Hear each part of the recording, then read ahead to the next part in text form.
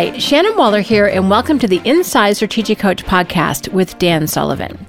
Dan, one of our long-term clients came up to me the other day and talked about how valuable he found the concept of going against gravity. And I was really excited because we have not talked about it for a while. It's things you've written about before, especially with regard to unique ability or the time system.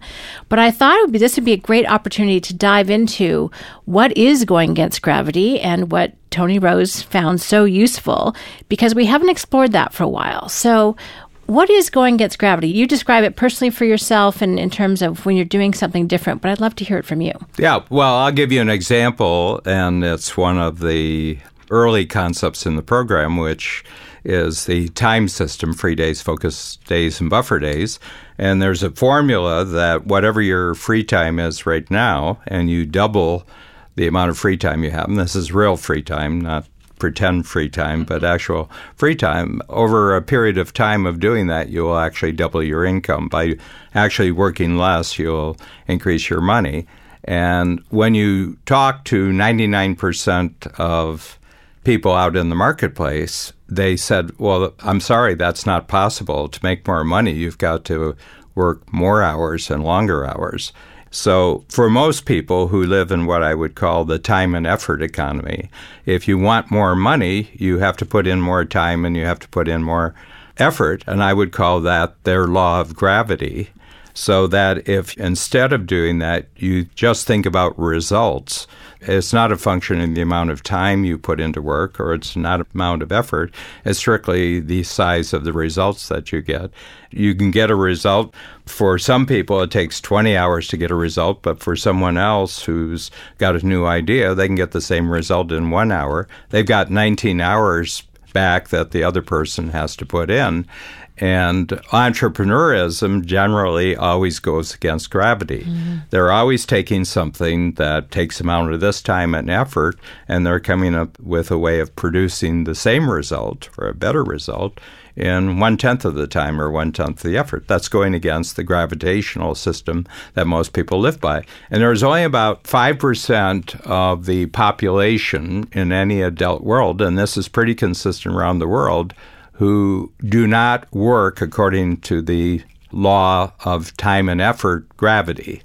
In other words, their whole notion, 95% of people, and I don't know if the world needs any more than 5% of people who shorten time and they actually get results with less time and less effort. So they go against gravity. The other thing is, I say to people, if you take all your clients and customers and you divide them into the top 20 and the bottom 80, if you were to fire the bottom 80, you would double your income in probably about 2 or 3 years, maybe even more, because right now, the amount of effort and time going into your bottom 80% clients is actually putting you in a loss position. But if you took that amount of time that you're in the bottom 80% and devoted them to the top 20, you would expand the top 20% by 3 or 4 times.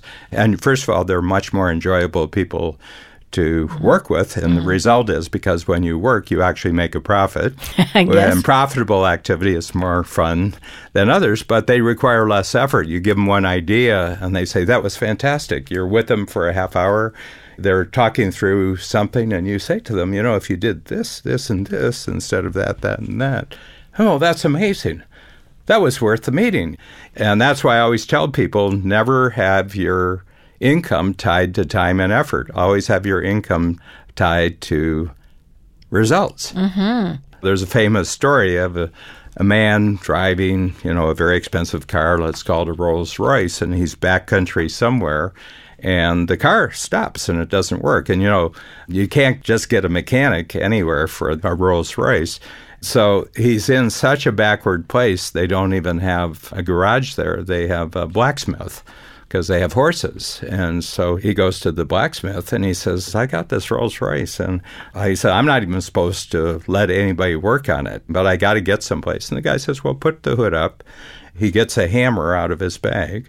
And the guy says, no, this is Rolls Royce. He said, you're asking me if I can help you. He says, I can help you. Now get in. And when I give the signal, you hit the ignition and I'll start the car for you. So he hits the ignition. The guy hits it with his hammer.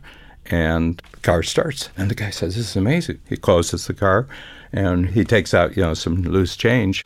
He's thinking $5 or something like that. And he says, well, how much is that? And he says, $500. $500 for hitting my car with a hammer? He says, no, $5 for hitting your car with a hammer, $495 for knowing where to hit it. I love that story. Yeah. It's been told in 50 different variations and different things. But the truth is, he wasn't getting paid for his time and effort. He was getting paid for the result, which basically the blacksmith started a Rolls Royce. And the driver of the Rolls Royce didn't know how to start it. So that describes the entrepreneur, sort of the blacksmith who knows where to hit the Rolls Royce with the hammer. Most people would say, oh, gee, we're going to have to push it. We're going to have to push the car. Or, can I borrow your horses to pull the car to the next town? So it's one of those things that intuitively people just know that that's true, that there's certain people who can see a problem and just come up with a new way of solving it.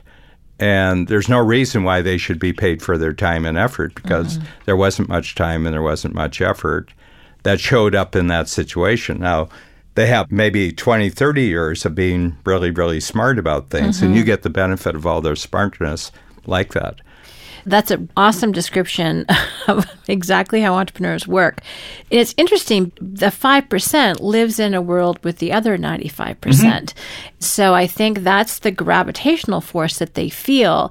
And in a lot of ways, they look similar and dress similarly and all of that, but their thinking is very different. And the contrast in thinking, I think, sometimes has an impact on people, and they can feel as though they're doing something differently and that's not as good, or, they raise objections. And they may not even be sometimes their objections. It's ones they've heard from other people.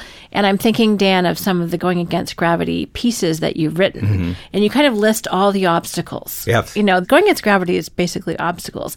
And then you come up with the flip. You come up with the strategy. Yeah. So talk about the experience of when people are, hitting that gravitational force and how to handle it. Well, basically, it's a form of thinking. You use numbers, but let's say it's 95%, 5%. There's 4 levels of thinking that human beings do, and 3 everybody does to a certain extent, but there's 1 that only a very small percentage of people do. So these 4 very distinct levels of thinking.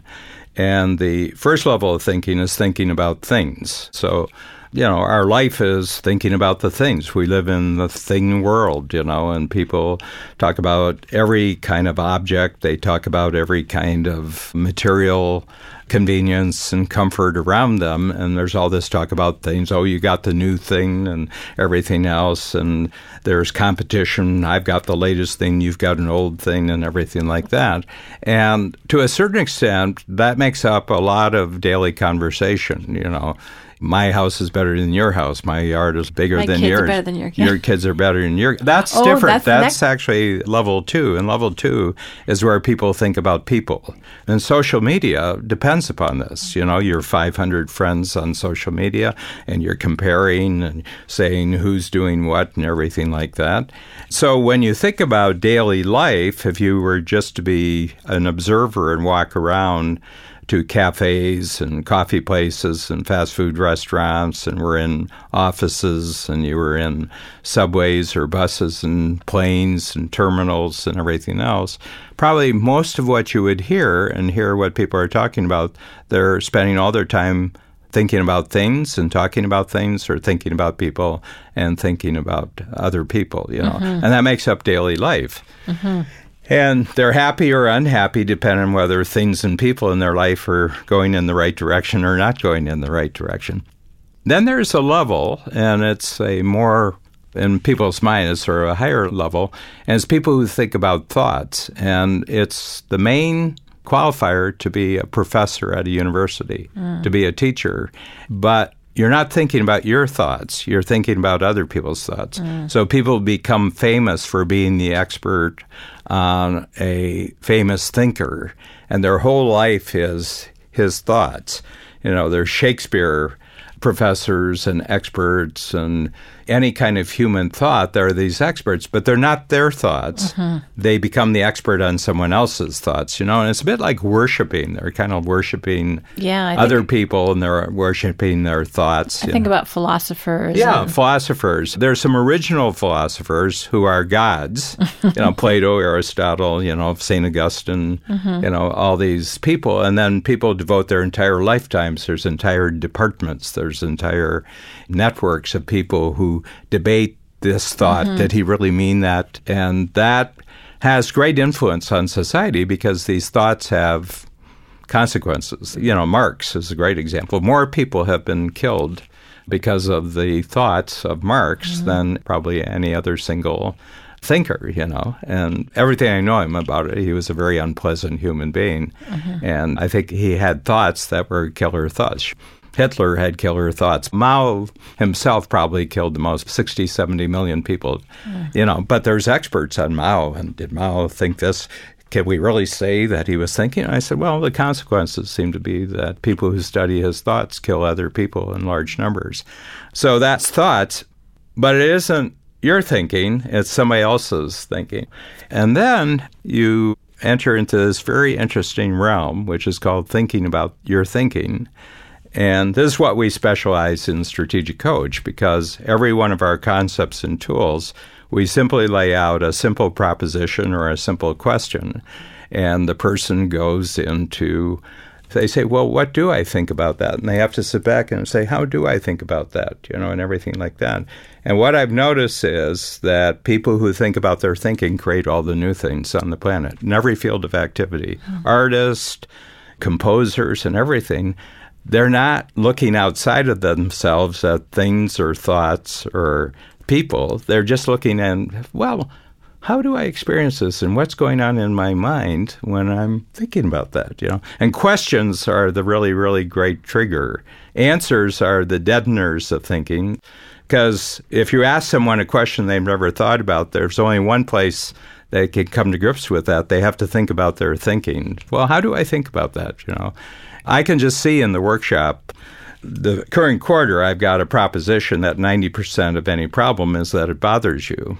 And then I say, well, just write down 3 things that bother you right now.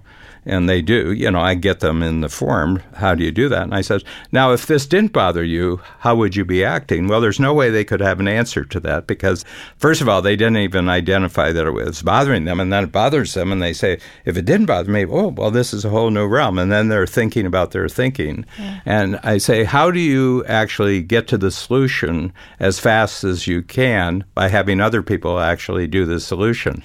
So they go from a bother that might have paralyzed our thinking for 2 or 3 years, and in about 15 seconds, I get them to change the proposition. One, admit that they're actually bothered. First time they actually told the truth that they're bothered. And then I say, well, if you weren't bothered by this, how would you be acting? And they'd be doing this and this and this. And I said, now all those stuff that you're doing, can someone else do that? And so they go from being paralyzed by bother by having a solution that only requires now that they communicate something. And they sit there, and I have them do 3, and then they talk about it, and they find out how other people are thinking about their thinking, and they learn new things. And then they come back, and I said, well, how was it? And they said, we could go home right now, and it's about 10 o'clock in the morning. And I said, oh, well, okay, well, since you're really good at this now, why don't you do 3 more? And in about 5 minutes, they knock off 3 other bothers. And they said, this could go on all day. And I said, well, you got 6 done. Why don't you get them into action, and why don't you get them, and then go after some bothers. But what was paralyzing them is that they were looking at themselves through other people's thoughts. They were comparing themselves to other people. Right. They were comparing them to other things in their life have handled, and they're not handled that well. So they weren't doing their own thinking. And the reason was they weren't telling the truth that this really bothered them. But the moment they tell the truth, and I say, well, if it didn't bother you, what would you be doing? And bang, all of a sudden they just get it. But you see, the gravity of the world is that you have to get to the bottom of things that bother you. And this could take years of going back and your childhood and everything else. And I said, well, that's one way of doing it. But at the end of it, would you have a solution that actually moves you forward? So the gravity is that we believe that getting to the bottom of why problems bother us is the right way to go about. And I said, well, what if we just took another approach and first of all told the truth that it bothers us and just say, well, if it didn't bother us, what would we do? So that's going against gravity. What you described is so cool because you're kind of like captured and stuck and trapped and you're trying to jump and it's pushing you back down again. That's a particular experience and mindset. And then when you can flip it and it's that process of self-reflection that has you go from outer to inner, and then all of a sudden you've gone against gravity. It's in the past tense and you're into space and you have so much more freedom and more options and there's no competition. It's like I can now think and do completely differently because of that. Yeah. The interesting thing about it is that when you're bothered by something, nobody else in the world is experiencing that. This is strictly your deal, You can have 10 people in the room and one of them's really bothered by it. The other 9, they may not like being with a bothered person, but, they don't know why it's bothering them, because bother is uniquely individual. What bothers you? It's very personal. Yeah, and, I notice when I'm tired, things bother me more than when I'm feeling really well rested. I used to have this statement. I said, do you ever notice that when you get really fatigued, other people get stupid? Why, when I'm fatigued, do all the stupid people in my life show up? And I quoted you yesterday on that, by the way. I said, well, I had a man in the program a long time ago. I don't really attract this type of client anymore, but he was on his 5th marriage. I said, well, if you go back and analyze the first 4, these are 4 different women. I said, what's the common factor there? It's not the women because they were 4 different women. So what's the common factor? Yep. And I said, maybe it's how you're thinking about this whole experience. That's the problem, that you're using other people's thinking or, you're comparing yourself with other people. Glenn Campbell, the famous country and western singer, I think he was married 6 times. It might have been 6 then. And he says, I have a simple formula for my life. He says, every 5 or 6 years, I give half of my remaining wealth to another woman I find out that I didn't really like that much, I said, this is a slow learner. What we have here, folks, is a very slow learner, Yep. So the whole point is gravity is really how other people describe the time and effort that it's going to take to get a result. But it all comes because you're not thinking about your thinking. You're thinking about things. Things have gravity, and you're thinking about people, and people have gravity, and thoughts that have been around a long time have gravity. And that's the laws of gravity and how it's possible. But if you go into the 4th realm of thinking about your thinking, then none of the laws of gravity that govern other people's life governs your life, and you're to the other side. You got a whole new realm to yourself, and nobody's going to know it because their belief in the law of gravity will not allow them to see the shortcut that you've come up with, will not allow them to think about their thinking. Oh, that's so cool because you've talked about those 4 levels of thinking and we've talked about going against gravity.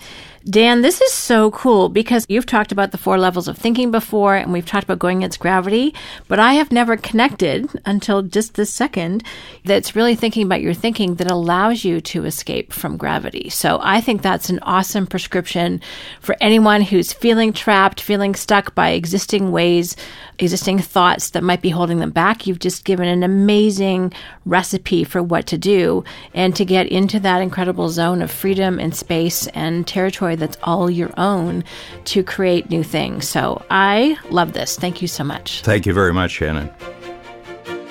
At Strategic Coach, we focus on growth in every area of your business and life, leading to freedom that entrepreneurs dream of. Join Dan Sullivan, founder of Strategic Coach, for a brand new on-demand web presentation. It's a breakthrough hour of wisdom, insight, and proven strategies. Over 18,000 entrepreneurs can't be wrong. Watch today at danwebinar.com.